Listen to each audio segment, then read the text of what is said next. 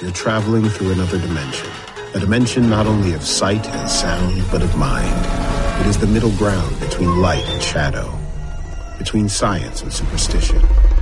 And it lies between the pit of one's fears and the summit of one's knowledge. You are now traveling through a dimension of imagination. You just crossed over into the Twilight Zone. Hello, and welcome to a bonus episode of Anthology, presented by ObsessiveViewer.com. I'm your host, Matt Hurt, and if this is your first time listening, Anthology is one man's examination of the Twilight Zone as a first-time viewer. Each podcast, I share my first impressions, analysis, and overall thoughts on Rod Serling's iconic series, one episode at a time.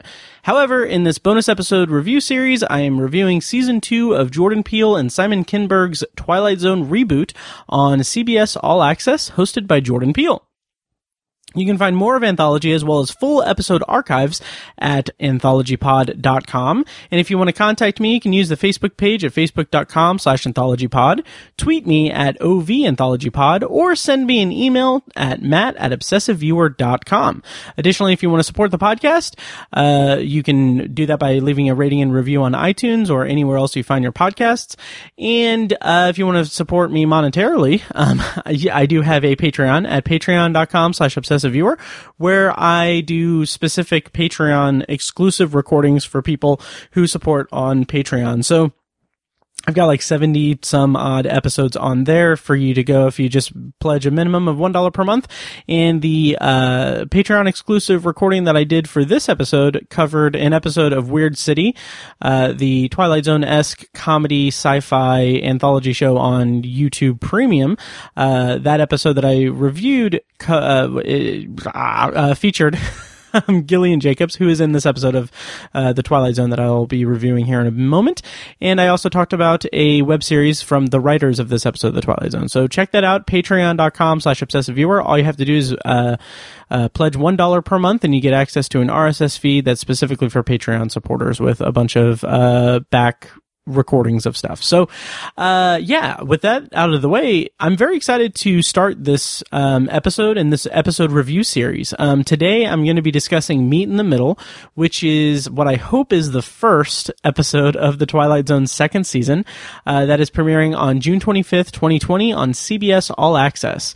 So, what I mean by I hope it is the first episode is that for the first time this year, I didn't do this last year, but this year I did get included on the CBS All Access press list, so I got screeners, review screeners of 3 of the episodes of The Twilight Zone. So I am recording this before the episode's premiere on June 25th, and I'm very excited about that because that means I get to I get to post the reviews right when the show premieres. So I'm super excited to be able to provide those reviews to you guys in a timely fashion. Thanks to CBS All Access for putting me on the press list.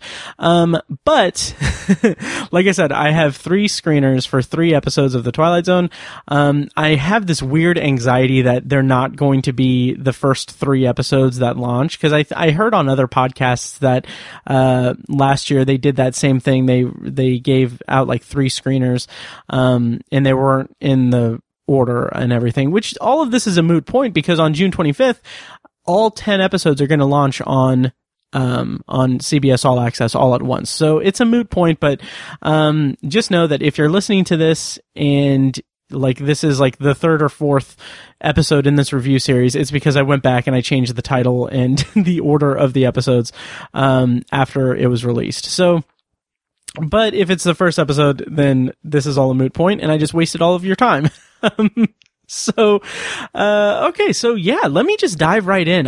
Like I said, I'm so excited about this review series. To kind of recap last year, I reviewed every episode of the first season of The Twilight Zone that was released on CBS All Access last year, and I was very proud of those reviews. I feel like I really kind of dug into them, and I really enjoyed reviewing them and dissecting them to the to the extent that I did last year. So I'm just really so excited to really dive into this season of the show. And, to kind of recap season 1, I mean, I liked it. It was a little bit of a mixed bag. I did have some issues here and there. I thought that it was, while my politics do line up with the politics of the show, I felt like they were hitting the kind of rip from the headlines, social commentary topics a little too hard. Like I said, I do appreciate, and my politics do fall in line with the shows as they were told in season 1. But my kind of overall issue was that it felt like the episodes were, okay, this is the gun episode. This is the police episode. This is the, ill-equipped president episode. And while I do agree with everything that's communicated, it felt like those topics were the main focus of the episodes instead of the characters. So that was my main critique. I did enjoy a lot of the episodes. I actually really enjoyed the season. I still think that 6 Degrees of Freedom and Replay especially are just phenomenal episodes, and especially Replay now. With everything going on, the protests and everything for Black Lives Matter, Replay is even more just relevant to our world and today. So I highly recommend going back and checking that out again and just watching it, because I feel like that episode just really knocked it out of the park. I really enjoyed it. But anyway, and then by the time the season finale aired of season 1, I was just blown away by the kind of meta-ness of it and everything. So I reviewed those all last year. You can check that out. And I also felt like the Easter eggs were hitting us over the head a little bit. So that's my recap of season 1. You can check it out. I also did a season recap episode with my friend Tiny from my other podcast, Obsessive Viewer, and we talked for a long time about it. So check that out. Links, it's all on anthologypod.com. So without further ado, let me go into Meet in the Middle. So for those unfamiliar with the way I do things here, I'm going to spoil the entire episode. I'm not going to have a separate non-spoiler review and then a separate spoiler review. I am going into these reviews with the assumption that you, the listener, has watched the episode. So I'm going to spoil the entire episode. So fair warning, if you haven't seen it, go check it out on CBS All Access and come back and listen to my review. So here it is, plot summary for Meet in the Middle, courtesy of CBS All Access, actually. Their little press release thing. Lonely bachelor Phil finds meaningful human connection when he discovers a telepathic link to a stranger named Annie. Their connection quickly sparks a romance, but not everything is as it seems in this seemingly idyllic fantasy. So, starring as Phil Hayes in this episode is Jimmy Simpson, who is one of those actors that I've really loved his work over the years. He was in Westworld, which I saw the first season. I liked his performance on Westworld and everything.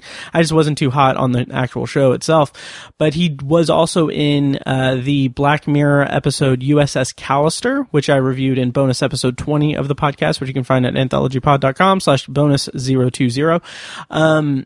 I thought he did an incredible job in that episode. He really tapped into this emotional core of a character that's kind of just, he's trapped and he's I don't know. I really was delighted by his performance in that. So I'm glad that he's making the rounds in the sci-fi realm in the industry and everything. Of course, he is also in It's Always Sunny as one of the McPoyles.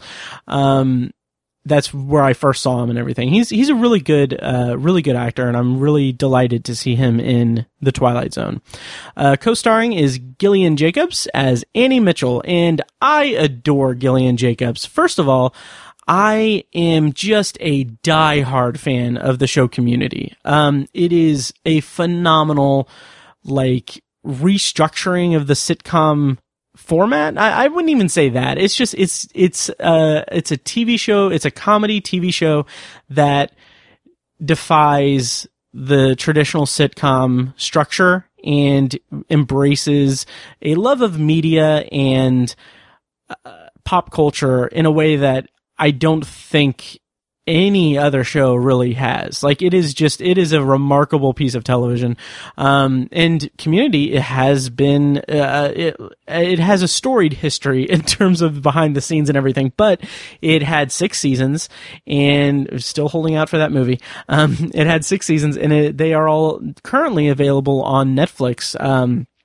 Just the last month or so, they were added to Netflix, and that's kind of revitalized it in the kind of social media sphere. So it's getting a lot of love online and everything now that people are kind of discovering it or rediscovering it on Netflix. And yeah, so that's my plug for Community. Go check it out. I love that show so much. And Gillian Jacobs is phenomenal, even though her character Britta is the worst. She's great. She has some really good range in that show.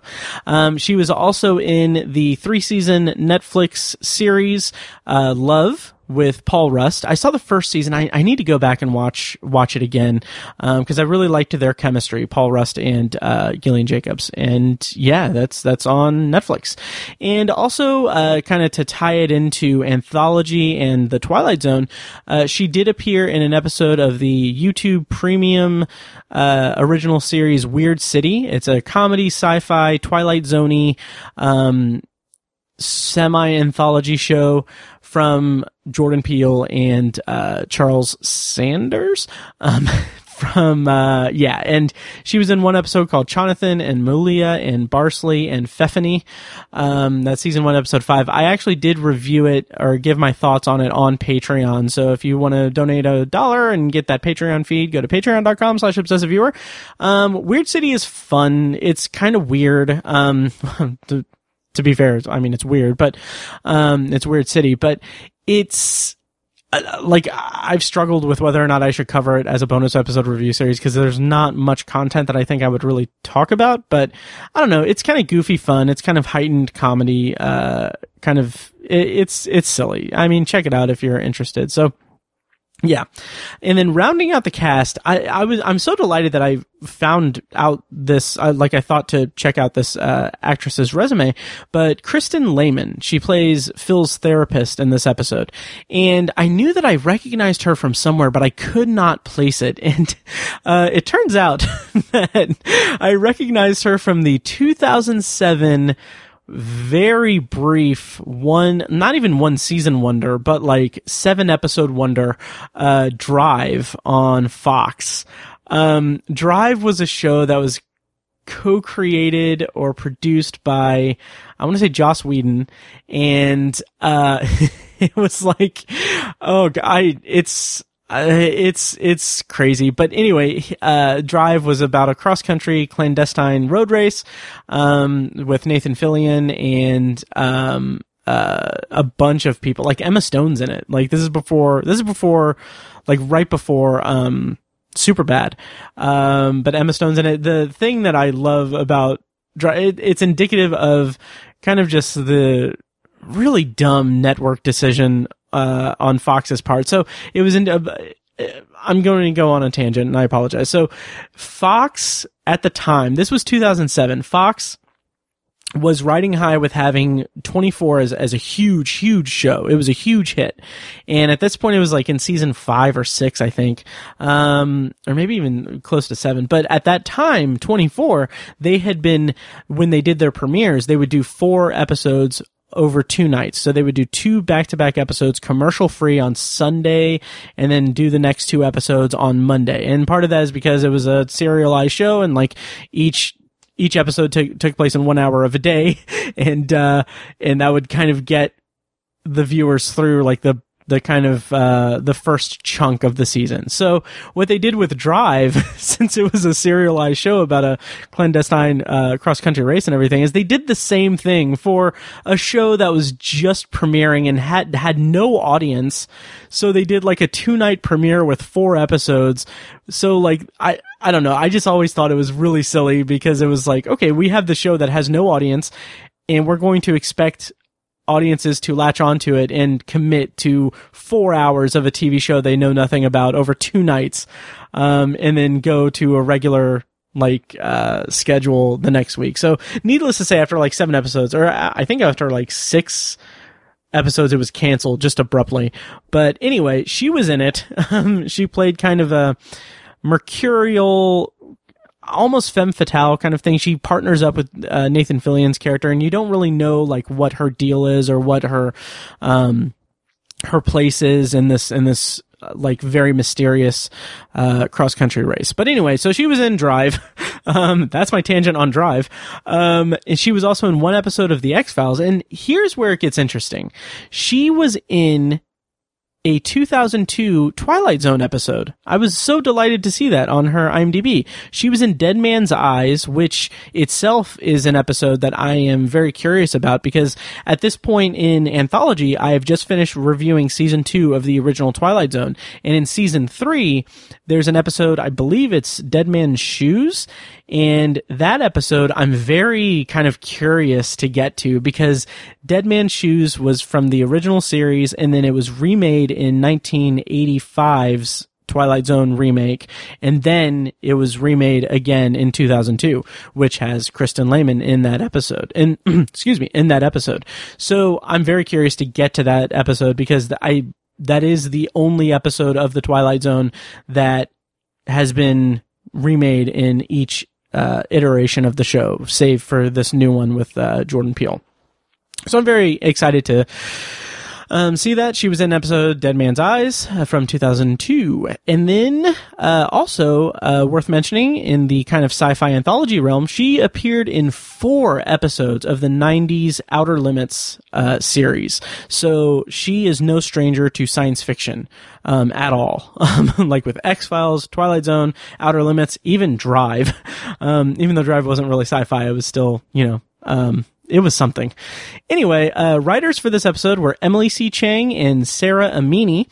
They are also writing the episode Ovation, which is going to be later this season.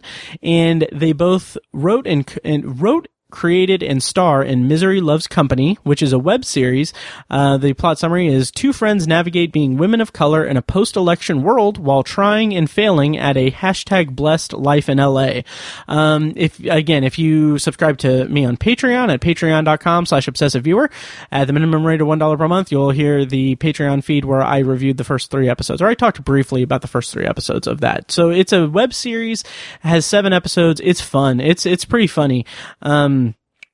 Yeah, I've seen 3 of the 7 episodes, and I enjoyed it. I'll put a link in the show notes to where you can find it, because it's all available on YouTube. But it's fun. I definitely recommend checking it out. Each episode's only like 4 or 5 minutes. They're short episodes, and Emily Chang and Sarah Amini have really good comedic timing and good comedic sensibility. So yeah, check that out. So to kind of talk about them separately, Emily Chang is also an actress who made an appearance in the aforementioned Community in season 5 in the episode Bondage and Beta Male Sexuality, and she also wrote and starred in a feature film called Grass. The plot summary of that is best friends, Jinky and Cam, are tasked with delivering a large bag of marijuana for Cam's drug dealer fiance. I don't know much about it, but I know that it looked like kind of an indie comedy that I would like to check out. I hope that I can find it. I didn't look up to see if it's available anywhere, but I'm curious about it. Maybe I'll talk about that in the Patreon feed when I get to Ovation in the season of The Twilight Zone. And Sarah Amini is also an actress. She was in Future Man on Hulu, which is a show I haven't seen, but I've heard good things about, and it seems right up my alley. I love time travel and science fiction, obviously.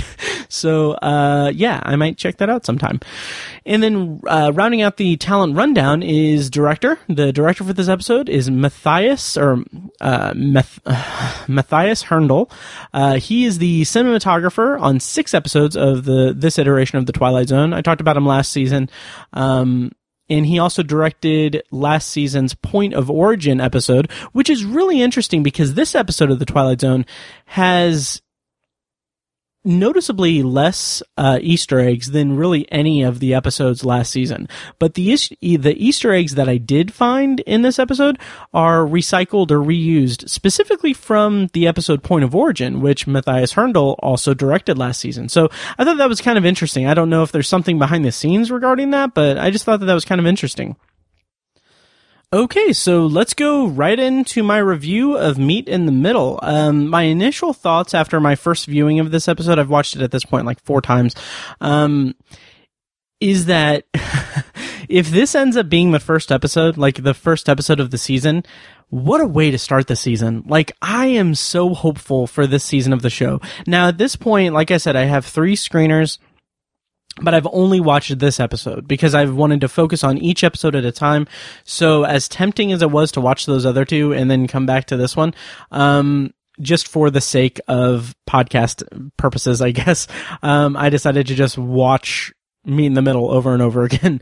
And so I'm going to watch the next one after, this is recorded. So, I feel so hopeful for this season because if this is the start of the season, if this is the first episode of the season, I feel like the show has grown and that also the writers paid attention to some of the criticisms from last season. So like, I was very vocal last season about how kind of annoying it was that the opening narrations, while Jordan Peele's delivery of the narration was really strong and really satisfying to me, the actual writing of the opening narrations were left a little bit to be desired because they all kind of seem to follow a formula, like meet Samir Wassan, he's an artist of great principle, and there's like, meet Justin Adam Scott,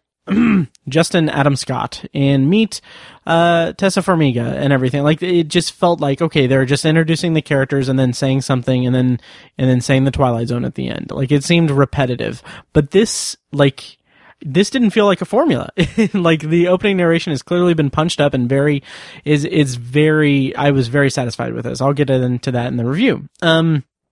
Also, the fact that this episode told a character-focused story and not a headline-focused story. Now, like I said, I have no problem with them dealing with current issues and everything. Like I said, Replay, I rewatched Replay today, actually, and man, that episode is incredible. Just incredible. But I really love that they did this character-focused story here, and it's just very much about Phil and Annie, and I love it for that. Also, the fact that they eased up on the Easter eggs this season is just really satisfying because it got kind of distracting last season. So those are my initial thoughts from my first viewing, and I'm going to go ahead and review Meet in the Middle. So I'm going to go kind of scene by scene. So here's my review of Meet in the Middle. Like I said, spoilers on, so be warned. So we open up the episode with a shot of Phil, played by Jimmy Simpson. He's on a first date in a crowded restaurant, and his date is doing her best, but he's just not engaging with her. And it's worth mentioning that the actress playing the date is Sarah Amini, co-writer of the episode. So the thing that kind of struck me about his character right from the outset is that he comments on her hair in a negative way. It's like it bothers him that her hair is curly, and it's not even that curly. It's just like, it's a little curly, and he's not doing it in like a douchebag, like neg way. He's doing it like, the way that he does that is it conveys more that he's just ridiculously particular, and his standards are, wouldn't even say standards, just like his attitude is just really obnoxious. So it goes even further because he even pulls out his phone and loads up her internet dating profile, which is like, that just seems like the date from hell. Like, that's horrible. So they're having a conversation, or she's trying to deflect, or she's trying to talk about what they should get for food, when Annie breaks into his mind. And the music kind of swells in this moment. It kind of becomes not overbearing, but it's just very loud. And the soundtrack of her voice is amplified a bit. Like, you can hear, he's hearing her in his mind, and we can hear it just not blowing out the speakers, but it's very much like present in the soundtrack, and it's very alarming. And Jimmy Simpson does such a fantastic job of playing the super crazed and confused guy. Like, he has no idea what's going on, and it looks like he's having a panic attack, and he's trying to conceal it. He's trying to not look like he's a raving lunatic. And he's trying to figure out what's going on and everything. It's a really satisfying piece of kind of silent acting from Jimmy Simpson. And like the comedic beat of him saying, I have no fucking clue, when she says something to him in his mind, but he says it out loud, and then his date is like, what are you talking about? By the way, his date has the patience of a saint. Like, it seemed like, because he's clearly not paying attention to her or having any interest in what's going on. He's in his own little world, and she's still talking about like, oh, I'm going to get the chicken, and there's 4 pieces so we can split it, and we each have 2. And she just doesn't just get up and walk away.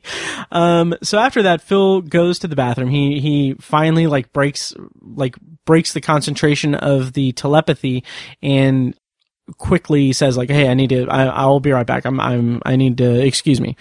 And he goes into the bathroom, and the bathroom set is kind of big. It kind of has this fancy, almost futuristic kind of look. Like the mirrors are weirdly shaped, or they're circular, but it's like they're small circle mirrors against this massive wall. So I don't know. It was kind of rounded wall, I guess. So I thought that was interesting. So when he gets into the bathroom, he starts thinking at Annie. And I like the way that the soundtrack of their thoughts, like the telepathy sounds, feels so much louder. Like I said, it happened when Annie broke into his thoughts, but it just feels like it's a very loud and intrusive sound in the soundtrack. And I think that works really well because it is conveying that their conversation, their inner monologue or their inner dialogue is distracting. Like it is a distraction from the real world and the world around them. So I like that. And then there's another kind of cute comedy beat where I think she tells him to get out of her head, and then he yells, "No, you get out," just as a guy opens the door to the bathroom, and then he just kind of stands there and he nopes right out of there and walks away from the door. I thought that was cute. That was a fun a fun little bit. So then kind of in the franticness, or in the frenzy of this inner conversation that they're having, this first conversation, they agree to stop talking to each other and to leave each other alone as best they can. And I kind of like the energy of that. It starts out like we and they have no idea what's going on, and it just escalates to the point where they just agree like, okay, well, stop. This needs to stop. This is so unnatural and so weird. We can't, just leave me alone. And they both agree to leave each other alone. It brings us right into the confusion and weirdness of the episode. And I love that there's minimal explanation. And that's something that I really appreciate and everything. I'm sure people will probably nitpick it or kind of think oh, well, why didn't they explain why? But you don't need to explain why. It's a sci-fi anthology show. It's the Twilight Zone. We have the magical device. We have the Twilight Zone element of the episode. That's all we need. So I think that having it be unexplained throughout the episode is very satisfying, and it leads me to a very curious theory I have about it that I'll talk about later, that is allowed through the fact that there is so much ambiguity to the element of the Twilight Zone element in this episode. So I appreciate it that it allows me to formulate theories and stuff. So we get the opening narration. A voice in your head can mean a few different things. A conscience, divine inspiration, or madness. But what if, instead, it were a case of crossed wires? One made through the tangled, enigmatic switchboards of the Twilight Zone. It's super quick. It's just perfect. I really love this opening narration, and I was so happy because I was clocking it. I was wondering if it was going to be like, oh, meet Phil Hayes, a man who just had a first date, and then he heard a woman in his head, and now he's talking to the woman in his head, and then he's going to learn that the woman in his head isn't what she seems because she's in his head. It's so elegant. Like, a voice in your head can mean a few different things: a conscience, divine inspiration, or madness. But what if instead it were a case of crossed wires, one made through the tangled, enigmatic switchboards of the Twilight Zone. Super quick, super brief, super condensed, and conveys so much. It does everything. This is a great piece of writing, I think. I really, really love it.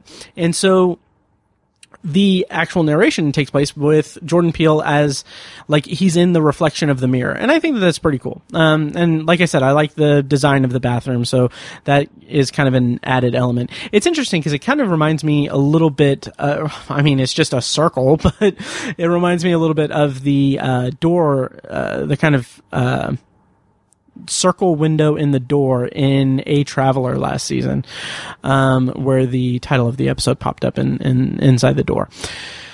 So, then we get the opening credits, and I was kind of curious if they were going to change up the opening credits at all, but I guess not. So it's the same. And we come back and we see the title of the episode, and we see that Phil is at work at what looks like a supermarket. It's kind of ambiguous. They don't really talk about what he does or anything, but I presume that he's the manager of it, because later in the episode he's in the office.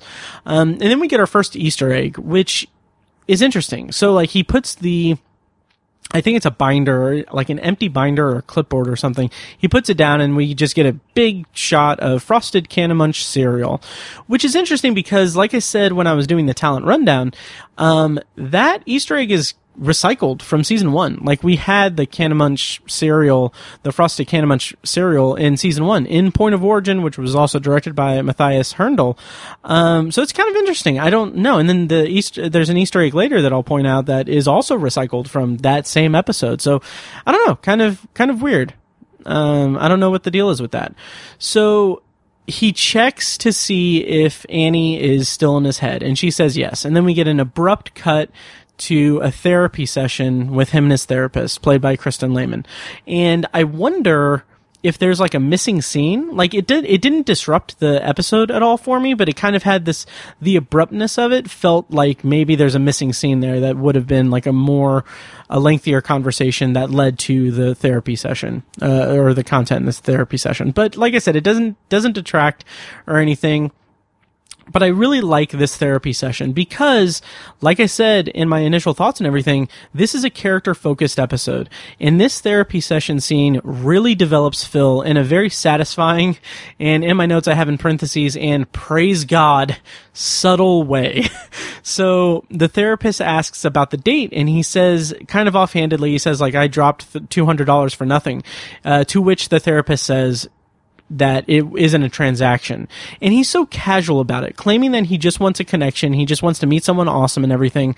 But this whole attitude that he has hints at this sense of entitlement that he has, and maybe a bit of like male privilege, and what I've dubbed as nice guy-itis, which I'll talk more about later in the episode, because I do think that this episode gets into a realm of being an interesting riff on the kind of notion or idea of like white knight saviorism, like not white knight savior, but like white knightism online, like online white knights for men, like protecting women and everything.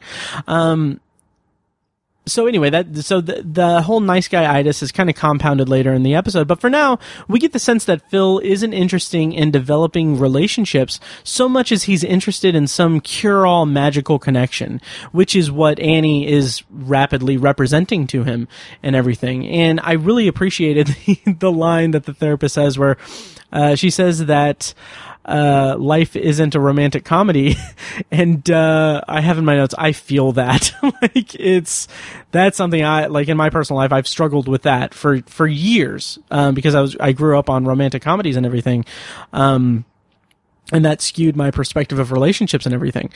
But that's not what this podcast is about. So the therapist kind of posits to him that the voice in his head was actually a manifestation of his mind. And she then goes on, like, a little bit later to float the idea that he may have dissociative identity disorder or multiple personality disorder. But she also mentions that every date he has that he brings up in the therapy sessions, he blames them, the women, for his unhappiness. And I thought that was a very telling piece of characterization for Phil as a character, because he is kind of like he seems like a pleasant enough guy, or like he seems kind of friendly and approachable, I guess, but he kind of has this undercurrent of angsty anxiety and just general unhappiness that is, I mean, the old adage of, like, you know, love yourself before you can love someone else. Like, that is, he's a prime example of that. He doesn't know how, he's not comfortable in his own skin. And therefore he doesn't know that it's his problem. Like, he thinks that he's fine. Like, he thinks that he's okay. But in this moment, I do want to kind of, break from the rundown of the episode or analyzing it, because in this moment, and when I first watched it, I really started to think, and granted, this is because I was so used to the first season being very much, topic focused. But in this moment where she says that he blames the women that he sees for his unhappiness, I really thought that this episode was going to turn into an episode about, like, the trans community, and that it would be about Phil discovering or embracing the idea that maybe he identifies as a woman and he needs to, like, come out as that. I support that idea in the trans community and everything. Like, I support that, but I'm really glad we got the episode that we did, because it is a better constructed episode, and it would be kind of difficult for the Twilight Zone to do that with a Twilight Zone element, if that makes sense. So, like, I'm all for having an episode or a piece of media be about a human being discovering, like, what gender they are. But I don't know if it's possible to do something like that with a Twilight Zone element, because that kind of muddies the waters. That gets a little bit, like, I don't know, it kind of seems like it would toe a very specific line of maybe being offensive to transgendered people. So at this point, going back to the actual therapy session, there's a specific focus that the camera and Phil's eyes make on the therapist's glasses that are in her hands. And I feel like this specific shot, like, it's just a few seconds, I feel like that leaves the episode up to a specific type of interpretation, and I find that very, very interesting. And I have in my notes, thank God for more ambiguity. So here's my theory. I'm jumping ahead. I'll talk more about the theory after I finish kind of running down the entire episode, but my theory in this moment is that he's attracted to the glasses. He finds a certain attraction to just the glasses themselves. And I feel like maybe there's potential there. Again, this is just a theory, and that's the beautiful thing about this episode of The Twilight Zone and its ambiguity, is that I can have this theory, not necessarily think that it's true, but also there's nothing to discount it, in my opinion. So my theory is that Annie isn't really in his head. It's kind of like Memento, where he has this idea of who he's pursuing, and that any Annie could be his Annie. She is a figment of his imagination. She is the perfect woman. She is this perfect entity in his mind. So when he seeks her out online, he finds the most attractive one from his viewpoint, and that's the one with the glasses. And later on in what is a scene that I really enjoyed, him stepping on the glasses is his mind tricking him into furthering that delusion. So, like, it's like, okay, this is the identifying thing about my Annie, and I just destroyed them. I just broke them. And so I'm on the right track and everything. It's real. So, and in that he's just really crazy and everything. That would also kind of explain why Annie's profile lists her as being in Diamond Falls when she's actually in a house in wherever that place is by the train stop. So I don't know. I'll expand more probably later in the episode or after I run down the episode, but that's just kind of a theory that I had, going forward. I don't think subscribing to that theory wrecks the episode or even recontextualizes the episode. I just think that it's a fun thought experiment. So let me know what you think about that theory, and I'll talk more about it later in this episode. So as the therapy session is going on, Annie interrupts Phil's thoughts and talks about how she's bored. And that pulls his attention away from the therapist. She's rambling on and talking to him about dissociative identity disorder while he's having a conversation with the woman in his head. And what I find interesting on repeat viewings of this is that Annie is clearly telling him everything that he wants to hear. And obviously, with the context of knowing the ending, it's a tactic on her part. And it's all something that she's working toward a goal for. However, what I love about it is that it plays so well into his character flaws that I've talked about before. He's so particular, and he's so kind of self-involved, and he's so much driven by his own ego. So Annie playing him by placating his every thought and opinion is kind of conning him into trusting her, because he sees everything as transactional, as the therapist said. His happiness is based on the attention he receives and not on an actual mutual connection. And the attention that he receives tricks him into feeling that it's a mutual connection. Granted, she also tells him outright that it is a mutual connection, but his happiness is based on the attention he receives. That's kind of the bottom line of it, in my opinion. And so as they kind of have their conversation, their bonding and everything, he just gets up and walks out of the session. And Annie kind of celebrates that as he's walking down the street. And she's like kind of amazed by it. And again, it's kind of feeding into this heightened sense of self that he feels about himself. And like she says at the end of the episode, she's just telling him what he wants to hear. And so we transition to the coffee house. And in the coffee house, he's just blatantly checking out the barista, who is co-writer Emily C. Chang. And this is where he kind of starts to gauge what their power is. He's checking to see, so he checks with Annie to see if she can sense that he's turned on, essentially. And in kind of a weird way, I don't know how this is going to sound, but I really like the vocal performance there, because he is so like uncomfortable, and it kind of has this breathy kind of like inappropriate tone to it, and like Jimmy Simpson is kind of shifting in his chair as he's talking, so it's kind of like this weird, like, I'm really turned on now in this public place, can you sense that, Annie? And so he tells her, and then she's like, no, I can't, but it's a playful thing, like she kind of is flirtatious with him and everything. But an interesting part of this conversation is that she stops and asks because he asks her if she can see him or see what he's seeing. And so at this point she asks, wait, can you see me? And when he says no, she's very much relieved. And so, okay, at this point in my first viewing, I really thought that this episode was going to go in a direction of like him finding out that she has some sort of disability or something. And that's why she said later on she says not to look her up or anything. Or that she's even in a coma in like a Black Mirror-esque twist. And I feel like that kind of would have been fitting given his ridiculously high standards, but it also really would have been difficult, nay impossible, to pull off without being offensive in some way.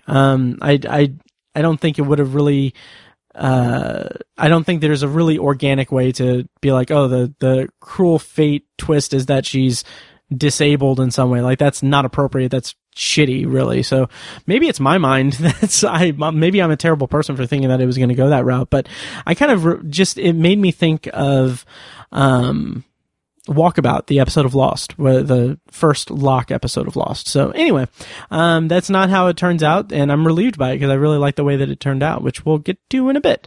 So Annie encourages him to ask the barista out, and he, like, it's a flirtatious kind of thing, and then he gets up to go talk to her, but she's she's helping a customer, and it's a kind of flirtatious kind of helping the customer, lightly flirtatious, and that kind of kills his excitement, or maybe excitement isn't the right word in that context. It kills his courage, I guess, to talk to her and ask her out. So after that, they're walking. He's walking down the sidewalk, and then they decide to have dinner together. They get pizza, and it's really kind of sweet that they have dinner together here. It has all the makings of like this being a story about long distance relationships and everything, which we see in media all the time. But it's just kind of sweet. And I like the way that it's slowly just unveiling how improved Phil's life is at this point. So like he's walking in and like he goes to the counter and the woman behind the counter is like, "Oh, hey Phil, you're usual to go." And then he's like, "Nope, I'm going to actually dine in tonight." And it's like, it's nice. He seems more comfortable in his skin and everything. So they have their kind of cute little talk and conversation and everything. They lightly talk about their connection, everything, like the telepathy and everything. But I do want to mention just briefly, I was going to make notes about this, but I don't know how I could have made notes about it because I don't know. But so like they talk about the telepathy, and then Annie says we could use it to our advantage. We could rob a bank. And like I can't fathom a situation where this particular like power would benefit them or be of benefit to them if they were to rob a bank. Like, I don't know how that would work exactly. But yeah, so if you have any ideas, any pitches for how they would rob a bank, let me know. So Annie mentions that she was jealous of the barista, and I really like just the overall intimacy of the telepathic conversations. Like the voice acting just really conveys their vulnerability and like the energy of their connection and like the emotional connection that's forming between them. I just feel like the voice acting is phenomenal for that. Like it conveys those things so spectacularly. And I mean, like, this is an episode where Gillian Jacobs doesn't appear in the episode until the very end, and we only get to see her like physically acting like in a couple of brief scenes, but she is just rocking this part so well. Like, she is phenomenal. Like, her voice acting is remarkable. And Jimmy Simpson, he has the benefit of, having like a physical presence to kind of help with the voice acting, but the voice acting, like the actual, like I said, kind of breathy intensity and intimacy is remarkable. I just really, really liked the intimacy of the telepathic conversations. So they've been talking like all day, and they decided to tell each other their names, and they're Phil Hayes and Annie Mitchell. And I like that Annie said, like, did we just enter a whole new level of intimacy? And I was so charmed by Phil's response to that. He's smiling as he's looking out the window, and his words to Annie are that, like, a joking, like, oh, we should get married, have a few kids, and, save up for college and everything. I just love the kind of look of just happiness that is permeating Phil's face when he's like thinking these thoughts at Annie. It's really charming. But then Annie says, promise me you won't look me up. And like in my notes, I have red flag, bro. Like, that is such a red flag. And she kind of explains that as saying like, let's preserve this you've got mail relationship that's forming with us. And I like the next line because, first of all, I'm a huge fan of just romantic comedies and everything.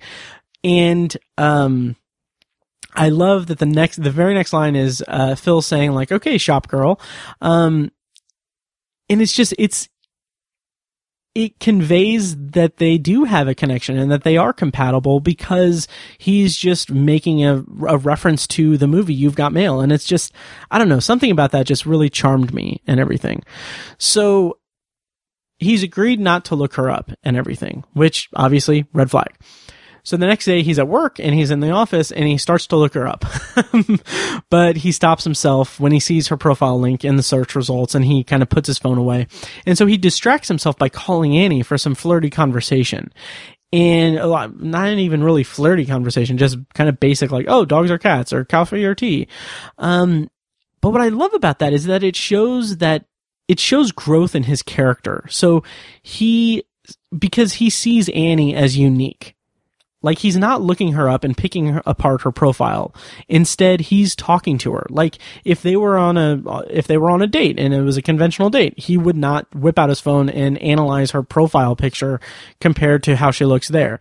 That's growth for his character. And I just really like that characterization. And honestly, it's basically exactly what I want out of this show. Like, that I was so floored by this because this is what I have wanted. And I wanted all throughout season 1, and I got some of that in season 1, but it's on another level in this episode, and I just think that bodes very well for this season of the show. I really hope that I don't eat my words when I watch the rest of the episodes, but for this moment in this one episode that I've seen of this season of The Twilight Zone, I'm all for it, and I really think that it's putting the show in the right direction. And then immediately after that, we get the sweetest montage. Like, I love this montage of them chatting while he's walking around the city. Like, the music is perfect. It's this energetic kind of piano melody that evokes that very specific romantic comedy feel.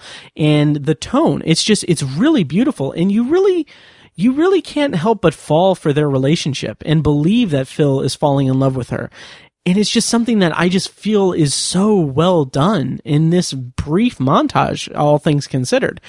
In the snippets of their conversations that we see is like, we don't need to hear full conversations because we can tell how sweet and endearing they are to each other just by what they're saying. Like, just the content of what they're saying. Like, they're talking about hiking and bears and their childhoods and these banal musings and hypotheticals about like shipping containers. And they're watching a billiards tournament or something on a TV in a bar, and it's so charming, even though like it's weird. Like, I thought the billiards thing was kind of weird. Like, it's like, what game are they, like, they're just playing pool on TV. It was very specific and weird, but not in a bad way. It didn't detract or anything, but I was just so charmed by it. And the music again is so good. And so after that montage, we get our next Easter egg, which he's at the ice cream truck and he's getting mint chocolate chip, 2 scoops. And we see that it is, if you pause it really quickly, it's Dingle's ice cream, which is, again, it's a reference to Mr. Dingle the Strong. And, it was also, again, it was recycled. It's an Easter egg that's recycled from season 1. And it's from the same episode that the Can and Munch cereal was recycled from, which again is interesting. Like, I mentioned, I think last season, that it felt like they had a limited amount of Easter eggs or like props and everything, and they kind of, I don't know, it seems like they didn't really increase the budget for Easter eggs this season, at least so far. So I don't know. It doesn't detract or anything. It was just an interesting observation that the 2 Easter eggs we got, or 2 of the Easter eggs we got in this episode, come from the same episode from last season that was directed by the same person. So he gets the ice cream. I thought it was really cute that he takes 2 spoons. It's just a nice little charming, like, cute little thing that he does there. And so then we get, again, like, I really love the pacing of this episode and their relationship, because then we get the next arc to start. So they're watching TV together. It's some classic science fiction show. It is clearly kind of a reference to Battlestar Galactica. She references that it's one of the greatest season premieres that she's ever seen, and then he actuallys her and says it's actually part 1 of a miniseries, so technically it's not a season premiere. And she references that, like, oh, this character was really a thing the whole time, and that's kind of part and parcel with Battlestar Galactica. Oh my God! Why can't I think of the? I've seen like 4 seasons of, I don't know, or like 2.5 seasons, I should say. This is gonna bug me. Cylons. Okay, I'm gonna have to cut out that silence, and I'm not going to admit how long that silence was before I could remember Cylons. So yeah, in this scene in particular, the actual like voiceover of the voice over, not narration, but the actual telepathy speech, the soundtrack of that seems more intimate. Like, it's more breathy and intentional, I should say, or I would say. And it's the way that the conversation seems almost louder in the scene than it was previously. Like it's more intimate and very much more specific and pointed, I guess.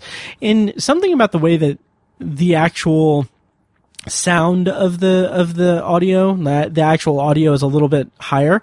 It kind of reminds me, something about it reminded me of the audio in Eye of the Beholder in season 2 of the original series. I don't know. I don't know audio that well, which is a great thing to say on a podcast, but there was something about it, like hearing them talk to each other telepathically reminded me of the woman talking through the mask in Eye of the Beholder.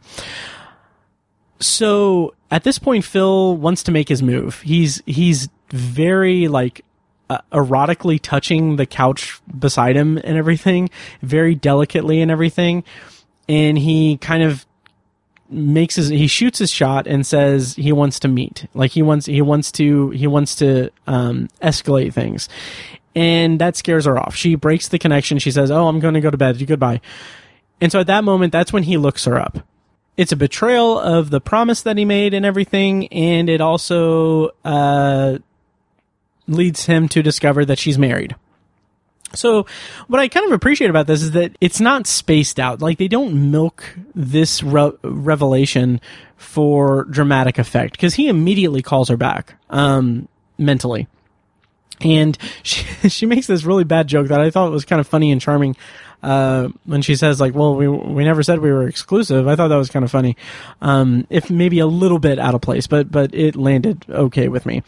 But what I love is when he's confronting her about the marriage and like the fact that she's married and that it's a big detail that she didn't unveil to him, no pun intended. Her counter to that is, "I guess you looked me up after all." And it's kind of a nice, like, organic diversion tactic on her part. Like she's trying to skirt the fact that she's married and has been concealing that from him or not telling him about it, by kind of bringing that up. But he kind of brushes past that and everything. But she immediately kind of also starts playing up this connection that they have and his connection to her, and how talking to him has been so great, and it's the first time that she's felt like she's been listened to and everything. And of course, we know later in the episode that she's playing him and everything, but she also hints that her husband is in some ways abusive. And I really kind of appreciate that they kept it very vague here, because all she has to say is that, you know, he's not a great man. And the way she says it is very pointed and very, it has a lot of weight behind it, and we don't need specifics. And obviously at this point, it's left up in the air as to whether or not he is abusive or controlling, or we don't know anything about him. And that is, I love that. I love that, because it makes Phil's actions at the end of the episode so much more just gruesome and shocking. Yeah. So, but they kind of ease the tension of the marriage, revelation and everything. Like, again, she's telling him what he wants to hear. She's telling him that he is special. He's specific. He has purpose and everything. Or that the connection is real. And then later in bed, he wakes her up and they talk about their connection more, their purpose in life and everything. This whole kind of, destiny and free will thing and everything. And this is again where we get more characterization for Phil. He doesn't think he has a purpose. He doesn't see himself as anything special. And Annie kind of relates to that, or says that she's more confident that he has a purpose. And she says, like, all of us are here for a reason, including you. And she says some more things I'll get to in a second, because the next thing I want to talk about is the set of his apartment. I believe it's the same set they used, only obviously repurposed, for Samir's apartment in season 1, and also the set in Blurry Man, which is, I mean, it's not like a dig or criticism or anything. It's just an observation, because obviously a TV show is going to have sets and they're going to recycle those sets.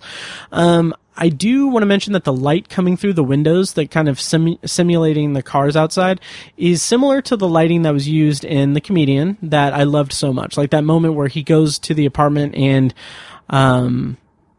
I think it's after his girlfriend is like no longer a lawyer and stuff, and he's kind of like at a breaking point.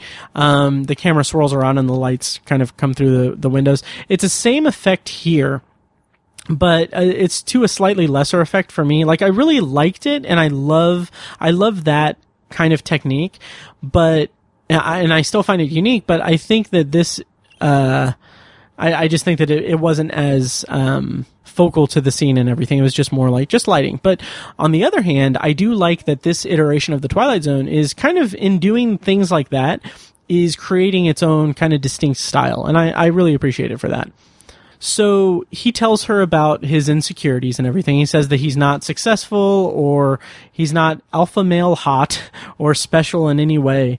And she reassures him and says that she believes she has an escape hatch to happiness, which comes back at the end. But it's this very intimate, again, intimate. I'm using that word a lot, but it's a very intimate encounter and intimate conversation. And they talk about how they wish they were with each other, and they telepathically hook up. And I thought it was tastefully done. Like, it cuts away and cuts to the next day pretty quickly. And yeah, they hook up, they take it to the next level. So the next day comes, at least I think it's the next day. The dialogue kind of implies that it's been a few weeks, or I don't know. It's kind of up in the air, because like in the bed scene, he mentions that he has to be at work in 3 hours, and like, I don't know, it's pitch black, and then he wakes up and it's fully bright and everything outside. So I don't know. But anyway, it's a meaningless observation. So he's happy, but she breaks it off with him, saying that it's dangerous for her.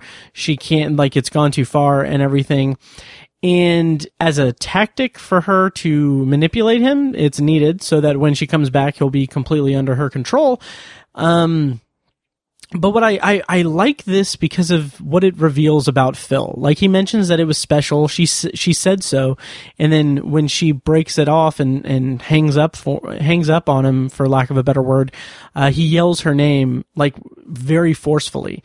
And it hints at his, like, instability and anger issues and stuff that kind of go, that kind of crescendo a little bit here in a little bit, that I'll get to in a little bit. So following that, we have a montage of loneliness for Phil. The music is kind of a darker riff on the piano melody that played earlier. I think I know nothing of music, so it could be completely different, but it's kind of a darker tone and everything. And I liked it. So we get a scene where he's watching TV and he kind of pounds his hand on the remote and tries to call her with this contrived conversation starter about a movie trailer for some movie called Dead Stick 2. And when he gets no response, he flips out. And it's totally like toxic masculinity, nice guy kind of thing. It's all very good and solid in terms of the commentary that it's providing. It's more subtle than last season, and it's very organic to the story. And that's something that I really appreciated about it. And I love how it just escalates. Like, it is a very well written scene, because he feels entitled to a response. He says, I'm just trying to be friendly. You don't have to be such a bitch. And he says that, like, just the entitlement of that, because I mean, she broke up with him. He doesn't, it's indicative of his transactional view of relationships. Like, he's not respecting her wishes, because her wishes are in contrast to his desires, and he is expecting a response because he needs a response, because he wants a response. It's not because she should, like, it's not something dire. Like, this is such a contrived conversation starter that it is just solely to get her to talk to him, and that is solely to benefit his mental state, his personal connection that he feels for her. And it's disrespectful of her wishes. And so after he calls her a bitch, he says, I'm sorry, I just miss you. And like, it's such a nice guy staple. Nice guy TM trademark. And so, yeah, his inability to let go is just borders on disturbing, and it starts to turn into obsession. He starts searching for her online, and that in and of itself is creepy. Like, he's looking up the distance between Ashford and Diamond Falls, I think. Yeah. And then he starts searching for her online, like searching for her address online. And that is so creepy. And it also adds a little bit of credence to my theory that there are tons of Annie Mitchells that he can find and everything. So maybe he's mementoing her, and any Annie Mitchell will do. But again, I'll talk about that later. And then he hears someone say hello, and it's his landlord at the door, which, okay, nitpick, like, she just says hello, like, knock on the door at least. Like, it's a weird thing, but I mean, it's so that he mistakes her for Annie, and that shows the frailty that he's in, the frail mental state. And it's just showing that he's really on the brink of cracking. And when he goes to the door, like, he doesn't care that he's late on his rent. Like, he's just like, he shuts the door in her face, and it's just like, I'll get back with you later. But it doesn't even register with him as something that is of any importance, and that's his, place that he lives. It's pretty important. So that just communicates that he's really on the brink of cracking. And, like, again, Jimmy Simpson's physical performance here is just fantastic. And he whispers to the ether, he whispers, "I just need to know this was real, that you're real. Please say something to me and I'll leave you alone forever, please." And it's that desperation that makes him, like, it's an interesting dichotomy, or an interesting counter to the charming meet cute that they had early in the episode, because he is now, like, very organically shifted into this disturbing, desperate person who's desperate for regaining the connection that he had with this woman, but also desperate because he views it as transactional. He views it as his needs rather than their needs. And it's something that is kind of implied by the closing narration also. So I'll get to that later.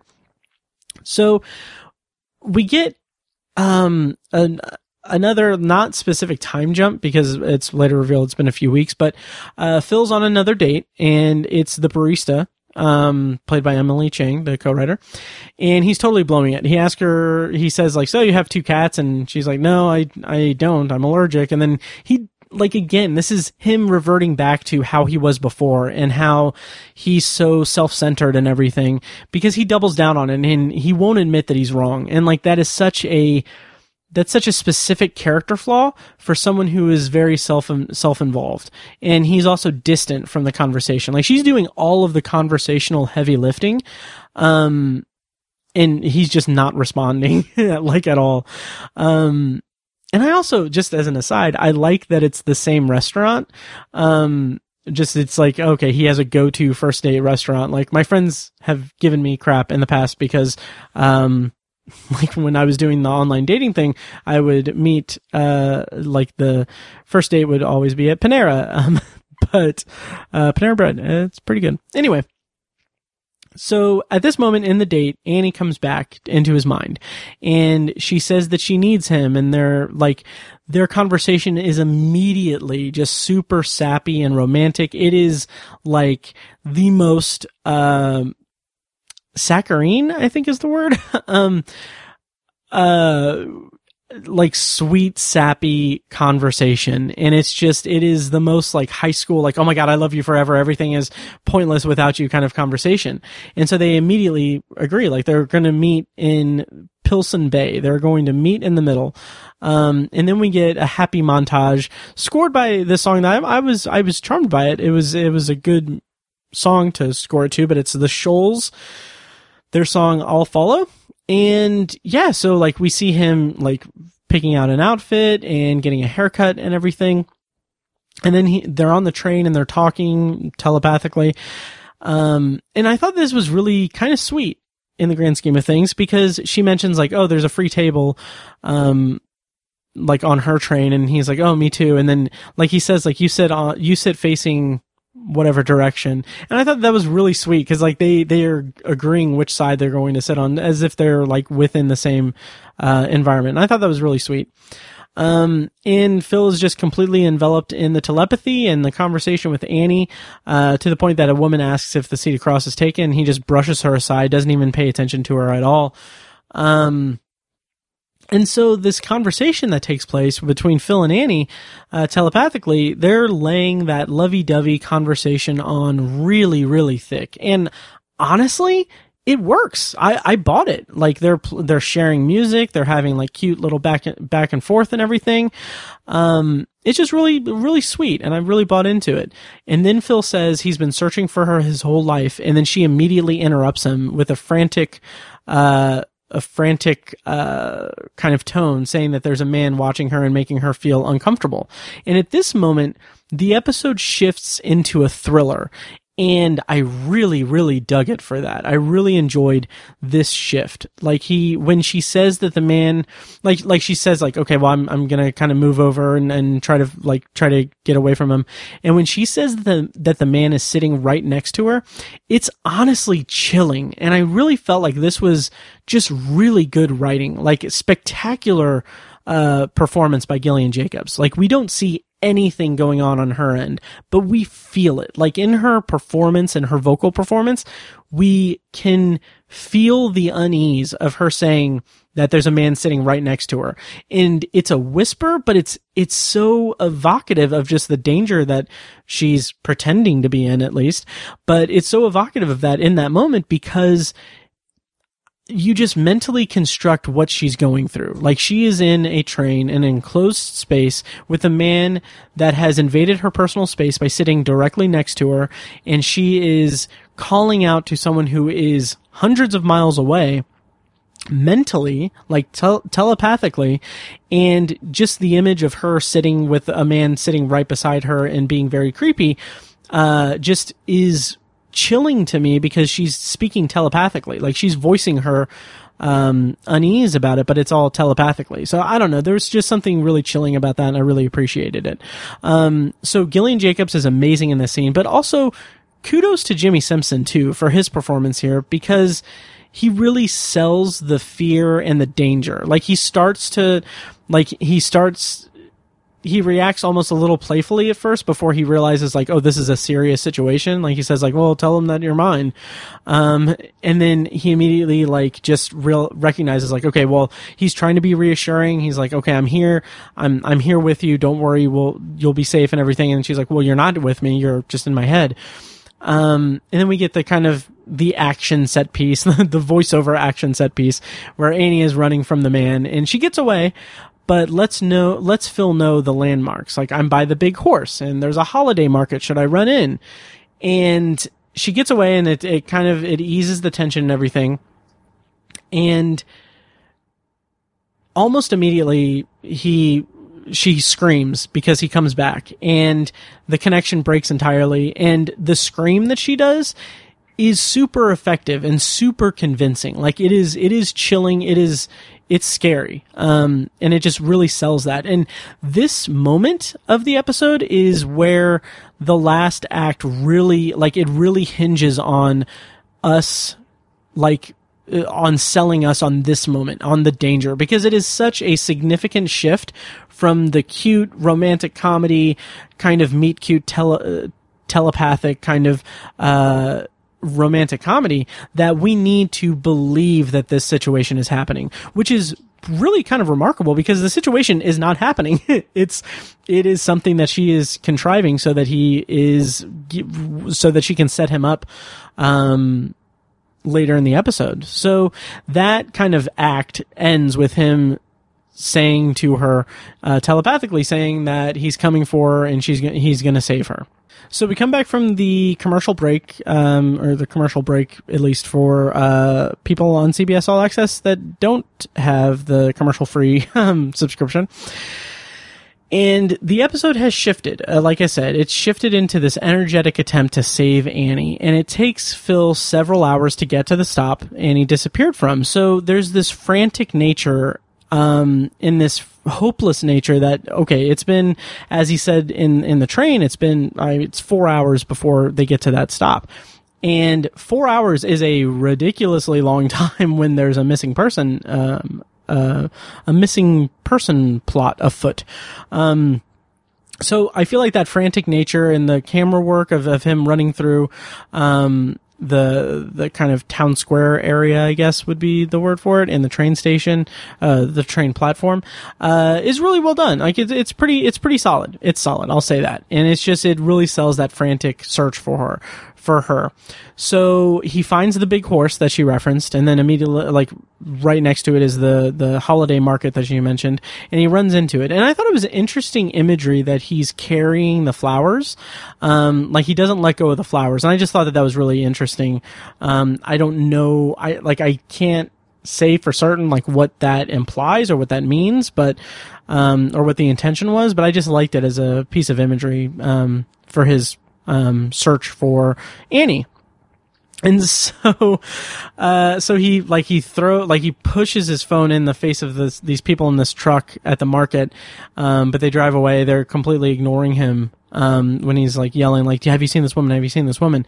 And then comes what I thought was a really, really cool scene. He steps on the glasses on the ground and they shatter. And I love this Easter egg. Obviously it's a reference to Time Enough at Last, but like I have in my notes, this is how you do an Easter egg. Like it's an overt Easter egg. It's very much pointed. It's like, okay, this is us doing Time Enough at Last, which is kind of weird because they referenced Time Enough at Last very heavily in Blurry Man. So it's kind of weird that they're going back to that. But then again, this episode has had recycled Easter eggs in it as well. But yeah, but I love this because it's obviously a reference to Time Enough at Last, but it's so great because it's a completely different context.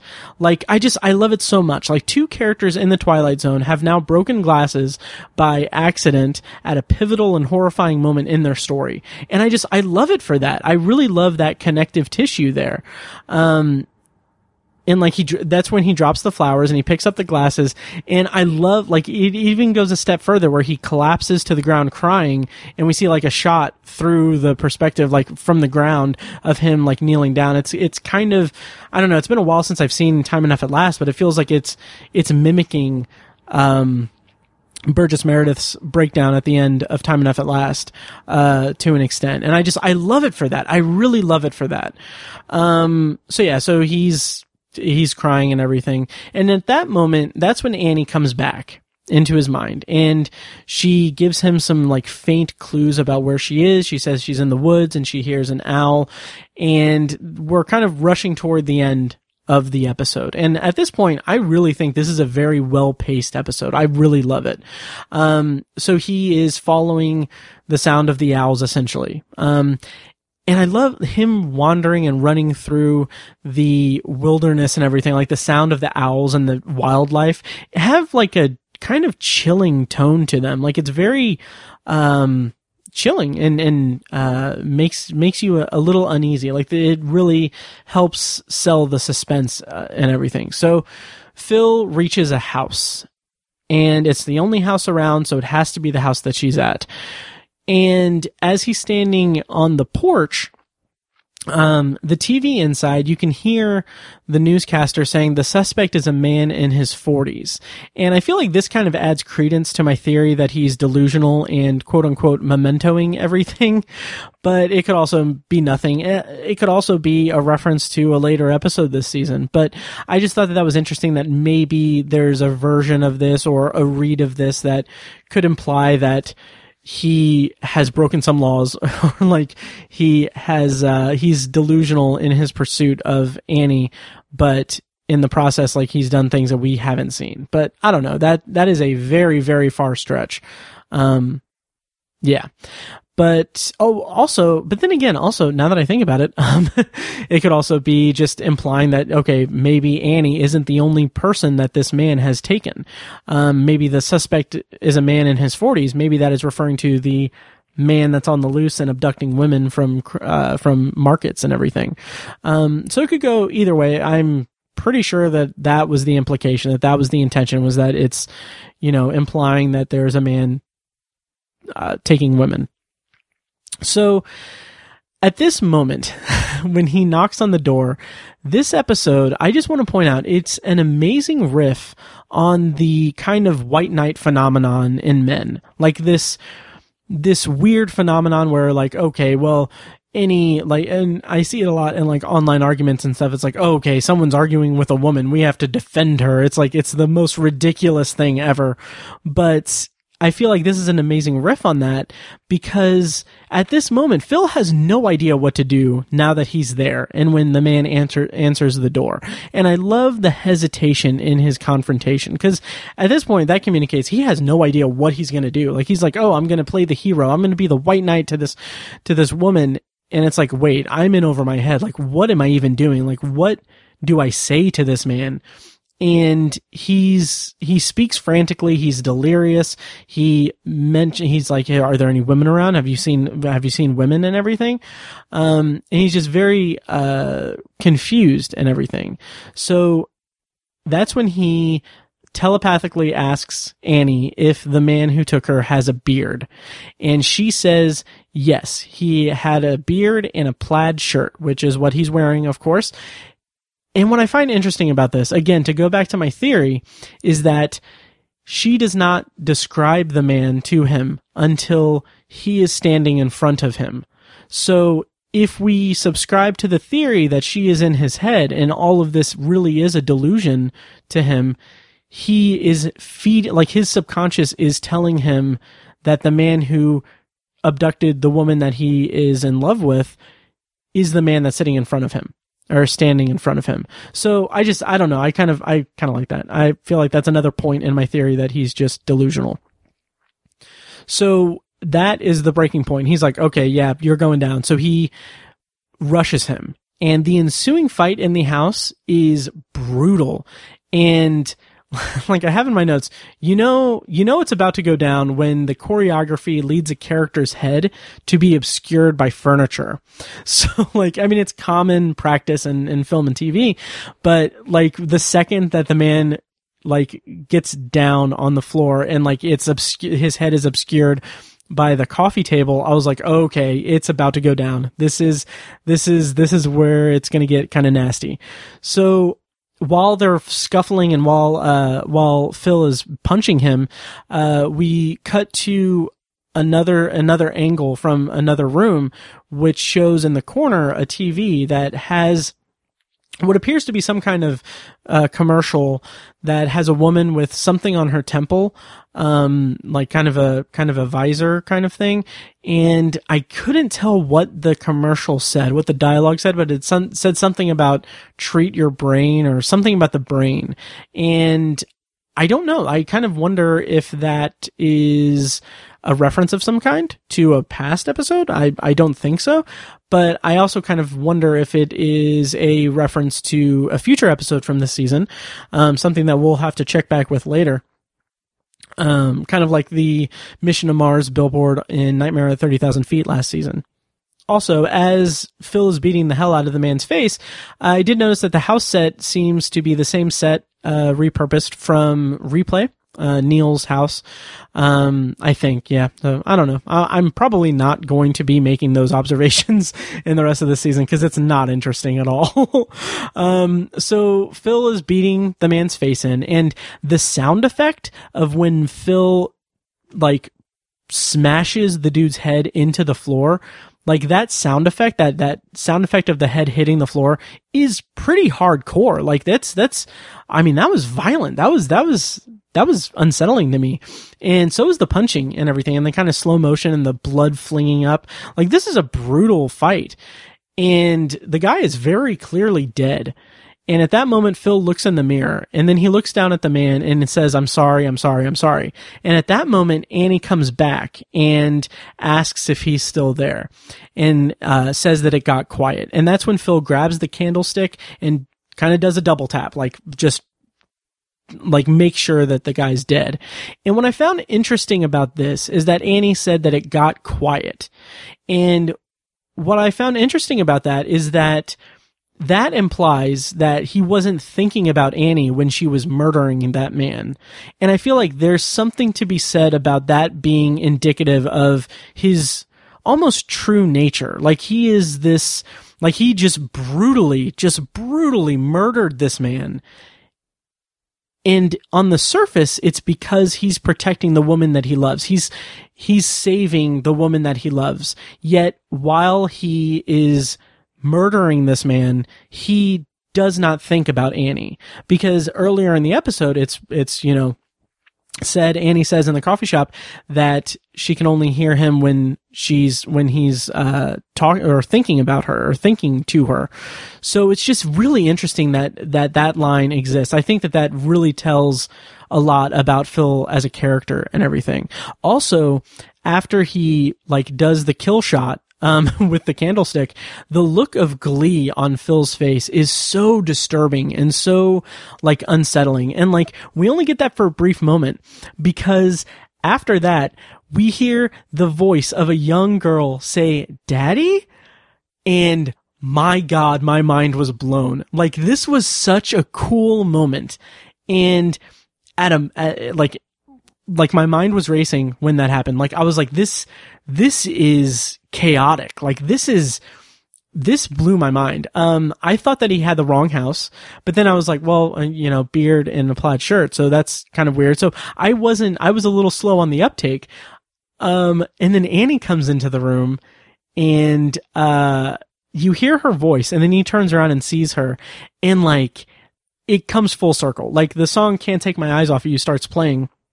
And also, just as an aside, I found that funny because that song was featured in an episode of Black Mirror last season, and it was just kind of interesting. But it's just, oh God, this moment, this big moment, it felt like the episode, maybe it was the song, but it felt like that moment felt like the show transformed a little bit into Black Mirror. It's a very bleak moment. And just all out chaos reigns in this moment. Annie says she's never seen Phil before. The chaos of that, of her protecting her daughter, seeing him just drenched in her husband's blood, and his confusion, his just overall insane demeanor, his confusion over it, saying that he was saving her life and she needed to be saved and everything. It is just a, no pun intended, a killer ending, a killer climactic moment in this episode. I was eating it up so much. I thought this was really well done. And so the police come in. He's still screaming about how he was saving her and everything, and he's just delusional at that point, and he's delirious is the word I'm looking for. And she keeps saying, "I've never seen him before in my life. I don't know. He broke into my house and assaulted my husband, and I've never seen him before." And it's at that moment, it could go either way. Okay, she could be telling the truth, or this could be what's revealed in a few minutes, that it's all a setup and that she was doing this to get Phil to dispose of her husband so that she could escape. And so we get a shot of Phil in the police car, and the patrol officers are saying "Oh, do you want to take this psychopath downtown or whatever?" And he's like, "Yeah, I'll do it. I owe you, or you owe me, or whatever." But in the car, I love that there wasn't dialogue for the cop or anything, but it was just focused on Jimmy Simpson's performance. And Phil is talking about how crazy he is. He's coming to the realization. He's thinking "Oh my God, my shrink was right. I'm a murderer and everything." And I mean, my God, I loved Jimmy Simpson's acting in this scene. He displays such an amazing range of emotions. He starts laughing at the absurdity and he has this delirious laughter, and he starts crying because he realizes I just murdered a man in front of his daughter. And the cry, the whimpering cry, and the kind of realization of the weight of what's going on finally hammering home to him is just so perfectly done. I was floored by this performance. I think this was just phenomenal. I really loved that sequence. And then then we get kind of the big reveal. Annie comes back into his mind and tells him that he was her escape hatch. And it's revealed that, she's been like playing him this whole time. And Phil calls her a monster and freaks out and everything. It's such a dark ending, and it's such a dark episode, and I honestly love it for it. I really do. I'm very curious what fans of the Twilight Zone are going to think of this when they see this, and I'm very curious to hear feedback about what you think about this episode, because this is a very, very, very dark episode. And I mean, there wasn't really, like, that darkness was not present in season 1. Yeah, no, it wasn't. Like, an argument can be made that the President episode, I can't remember the title of that episode, that has a dark ending. That has a very dark ending. Yeah, but this feels so much darker because it's so calculated. Oh man, the ending of that episode was really good last season. I actually really appreciate that. Anyway, So Annie says, like, her last line to Phil is, "All I ever did was tell you what you wanted to hear, and you were willing to kill for it. I told you you had a purpose. Goodbye, Phil." And man, I love that. I love that.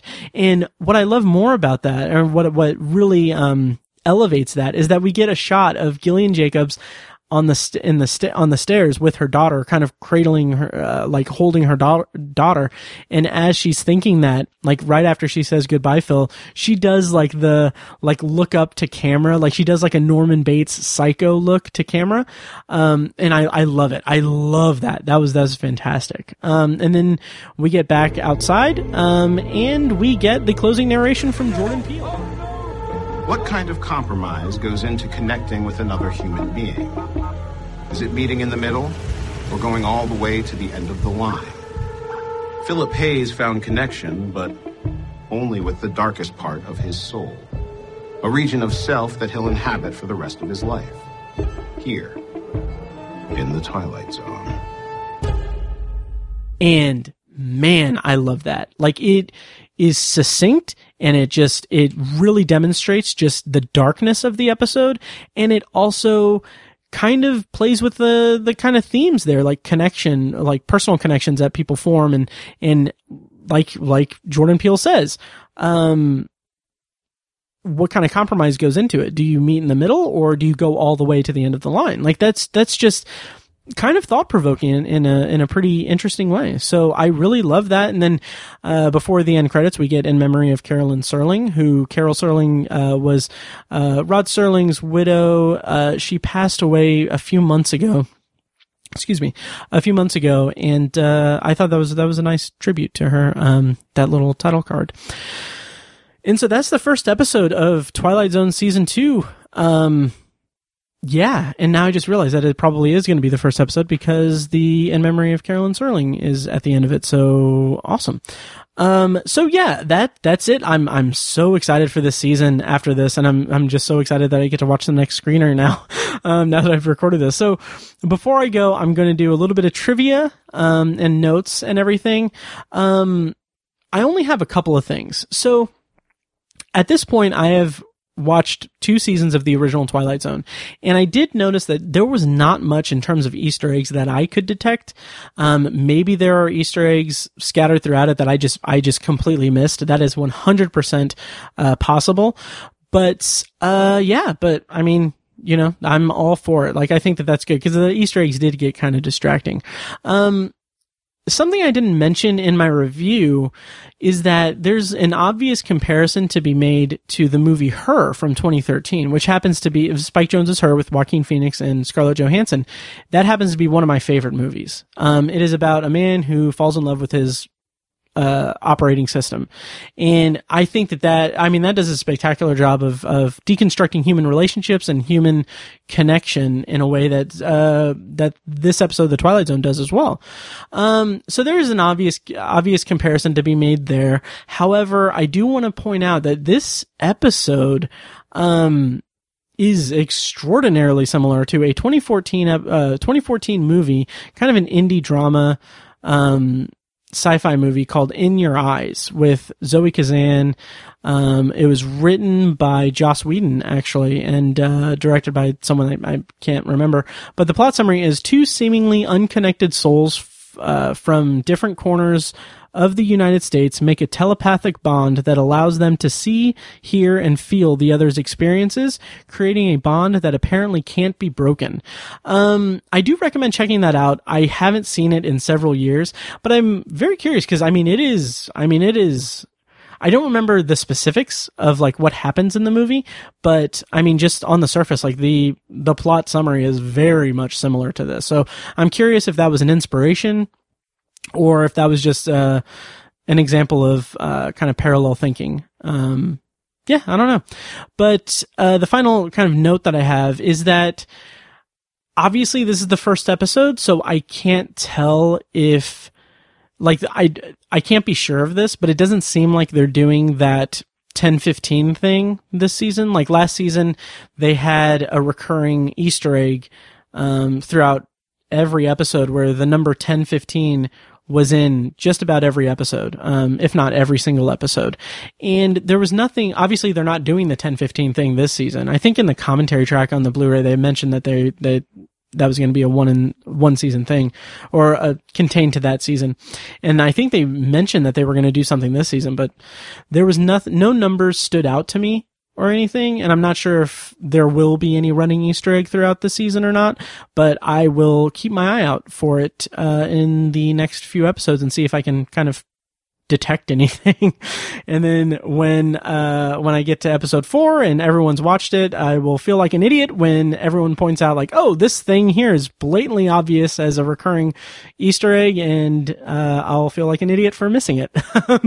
So that'll do it for this bonus episode of Anthology. Like I said in my previous episode, one of my previous episodes, I'm going to be just focusing on the new Twilight Zone. I'm banking on it being taking up most of July, and then after that, late July or early August, that's when I'll start season 3 of the original Twilight Zone. So bear with me if you're not interested in this new Twilight Zone season. Just bear with me, and I'll get back to semi consistency to the original series. But I'm hoping to do 2 episodes per week. I don't know how. I don't know if I will be able to stick to that. But I'm very excited for the season to premiere on June 25th. I'm recording this June 16th, Tuesday, June 16th. So we have about a week and 2 days before the actual season proper premieres. And again, we're getting all 10 episodes. I can't wait. I'm so excited. I love talking about this show and this iteration of the show because I'm on even ground with everyone listening. And so I'm delighted by that every time. So let me know what you thought of Meet in the Middle. Next time on the podcast, I will be talking about the Who of You, which is hopefully going to be the second episode of the season. So I'm releasing this on Thursday, June 25th, and I should have my review of the Who of You. It should come out on the next Tuesday, which I can't remember what date that is, and I'm stalling.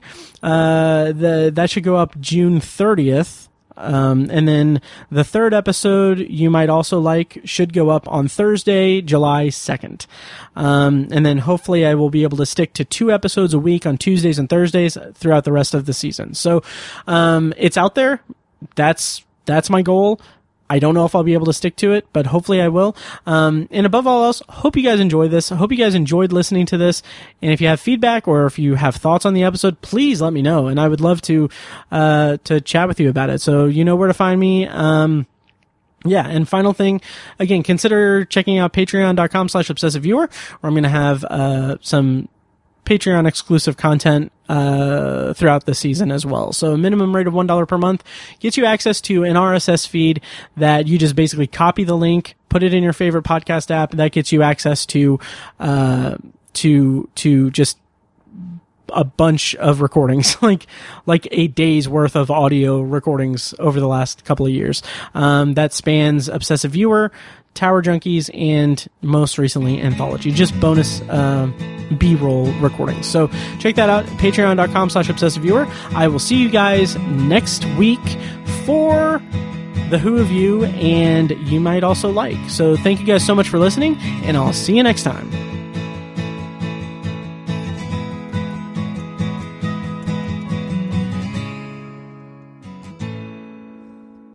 And now, here's a short clip from our Patreon exclusive RSS feed. To hear the full clip and more exclusive Patreon content, go to patreon.com/obsessiveviewer and become a patron at the minimum rate of $1 per month. Thank you and enjoy. Super excited that I discovered this. It's a comedy web series. It's pretty fun. The first 3 episodes, I watched obviously the first 3 episodes, so it's 3 out of 7. The first one was called Transplant, with L and A in transplant, capitalized. It's a fun, like, takedown of kind of LA culture and kind of the stereotypes of like Los Angeles and the kind of self-obsessed, culture therein. Anthology is edited and produced by Matt Hurt and presented by ObsessiveViewer.com. For a full archive of our episodes, go to anthologypod.com/archive. You can also like the Facebook page at facebook.com/anthologypod and follow the show on Twitter at OVAnthologyPod. If you enjoy the show, please take a couple minutes to leave us a rating and a quick review on Apple Podcasts. This is the easiest way to support what we do, and all it costs is a little bit of your time. If you'd like to donate to the podcast, you can make a PayPal donation at anthologypod.com/donate or support us on Patreon for recurring donations and access to commentary tracks and B-roll audio recorded exclusively for patrons at patreon.com/obsessiveviewer. Every donation goes toward paying the fees to keep the podcast running and is greatly appreciated. Official Anthology merch, including shirts, mugs, phone cases, and more, can be found in the Obsessive Viewers TeePublic store. You can find a link to the store in the show notes of this episode and at anthologypod.com/donate. Or you can simply search for Obsessive Viewer at tpublic.com.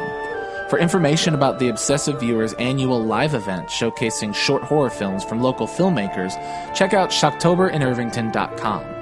And for an archive of all our events, as well as news about potential future events, head over to obsessiveviewer.com/live. For more podcast content, you can find our flagship movie and TV review and discussion show, The Obsessive Viewer Podcast, at obsessiveviewer.com, and on Twitter at obsessiveviewer. You can also find Tower Junkies, a podcast where Matt and co-host Tiny share their love of all things Stephen King and his magnum opus, The Dark Tower series, over at towerjunkiespod.com and at towerjunkiespod on Twitter. And finally, check out The Secular Perspective, Tiny's side project podcast, which tackles current events and life's big questions from the perspective of secular hosts Chad and Amanda at thesecularperspective.com. Bumper music for this podcast comes courtesy of As Good As It Gets, which can be found at facebook.com/asgoodasitgetsband. You can also find As Good As It Gets music on Spotify, Google Play, and iTunes. Thank you so much for listening, and we'll see you next time. Kitty!